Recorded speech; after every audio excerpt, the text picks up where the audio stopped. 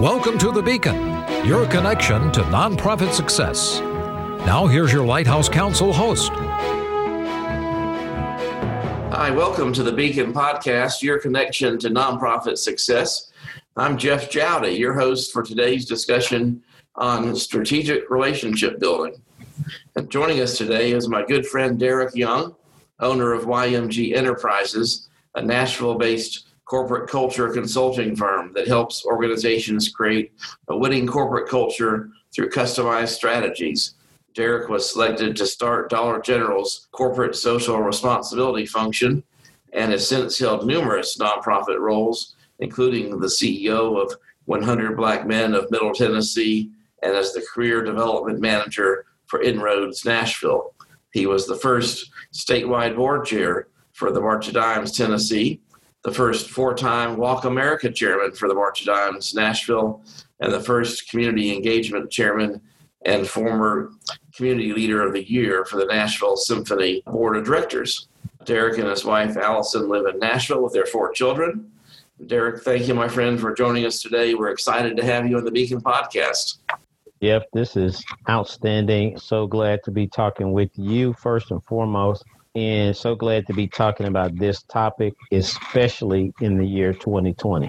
And there's no better person that I know about building strategic relationships. And as you just noted, in the middle of a pandemic especially, we're looking forward to your wisdom. I know you speak often, and you've said that relationships are the most valued asset an organization have. How would you recommend that a nonprofit prioritize its relationships among the various constituencies that it might have? You bet. So what I would say, if I was sitting down over a cup of coffee with a nonprofit CEO, I would say, I want you to list everything you need. And everybody's list is going to be similar, right? We need resources. We need access. We need information. We need infrastructure. We need people power. Well, the question I would say then, how many of those things do you get without relationships? Amen. And more often than not, what we are taught in our role as nonprofit leaders is obviously we have to have capital campaigns. We have to keep the doors open. That's reality. That's business. But the point that I found is in the 30 plus years I've been working with nonprofits, they put the emphasis on everything else, but not on the most valuable thing, which once again is the relationship. Because the better, the deeper, the more connected the relationship, the easier, the faster the resources, infrastructure, so forth and so on will come. So one of the things we found in this program that I do called Strategic Relationship Building is almost a paradigm shift that's been right in front of people's noses forever, but they just never stop to focus on it. Wow. And how about, Derek, specifically with nonprofit? You mentioned campaigns, and some of the examples you shared involve fundraising. How about relationships in terms of increasing donor engagement and eventually more dollars for the mission? Yep.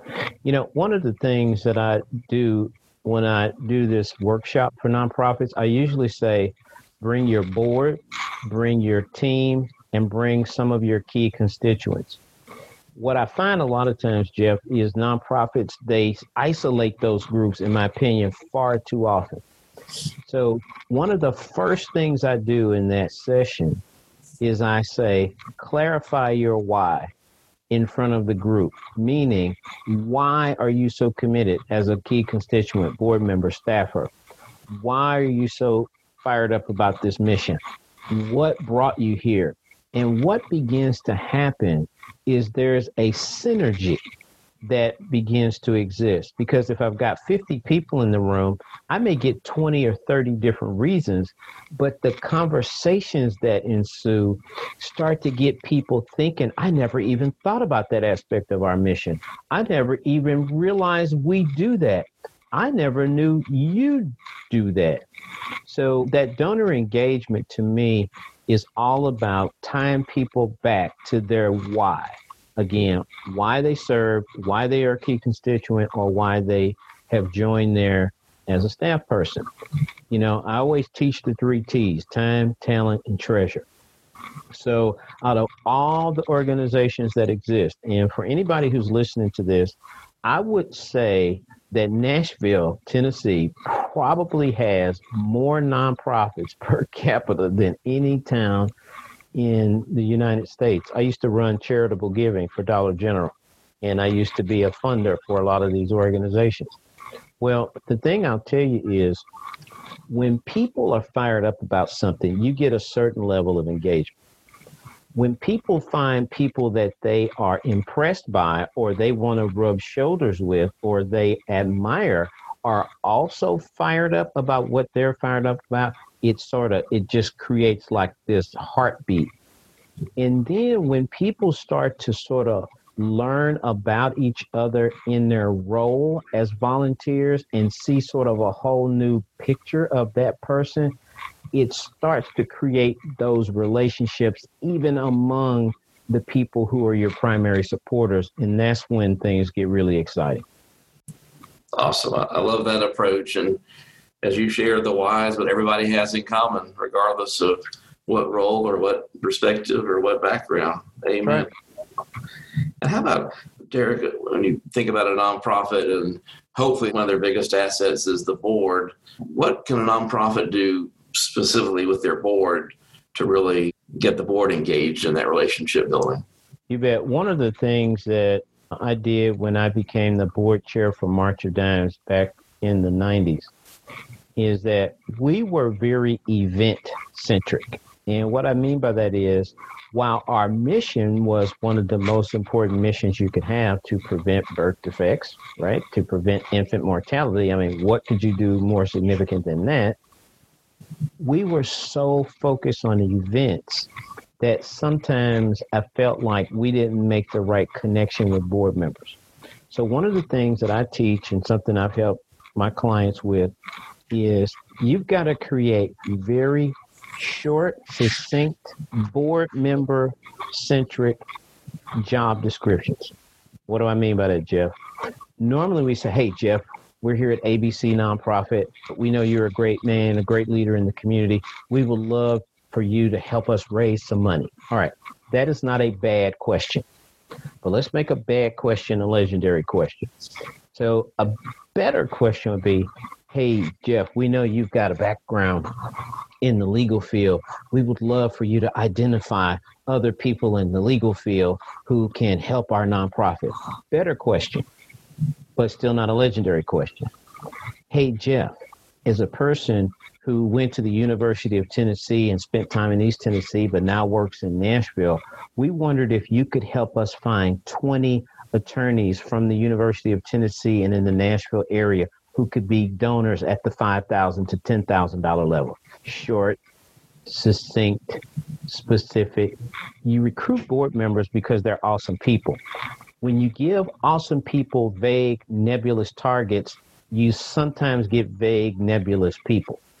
So what I've been teaching my clients is make that target crystallized, make it very tight, make it a challenge, yet make it doable, but make it totally palatable to that board member.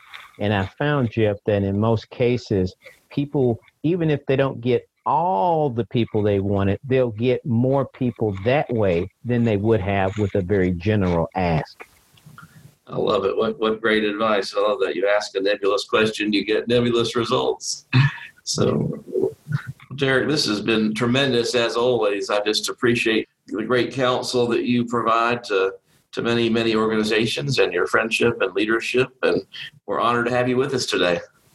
I appreciate it. You know, I've only lived in the United States. I grew up in St. Louis, moved to Kansas City for college, worked there, and then I've lived in Nashville for 30 years. So I've only lived in the United States. In one guy's opinion, the one thing that so differentiates America is our volunteerism. That notion that in Nashville especially, when I think about some of our grandfathers and grandmothers of Nashville, meaning those persons who were pretty legendary when I showed up in town, you did not get their respect if you were not a servant to the community in some shape, form, or fashion. And I love that. I love that about America, and I love that about Nashville. So to know that you're in a position where you're trying to further how nonprofits can be more effective by giving them real, honest insight, I think that's phenomenal, Jeff.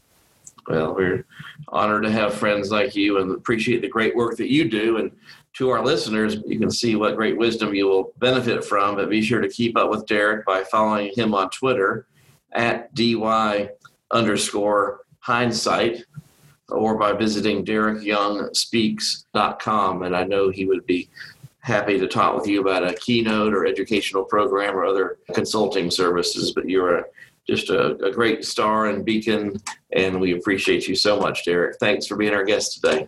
Thanks, brother. Appreciate you, man. Great. And thanks to our listeners for being with us on this edition of the Beacon Podcast, your connection to nonprofit success. Thanks for listening to The Beacon, your connection to nonprofit success. Tune in every week for nonprofit topics with special guest interviews. Suggest future topics and learn more about upcoming podcasts and guests at lighthousecouncil.com.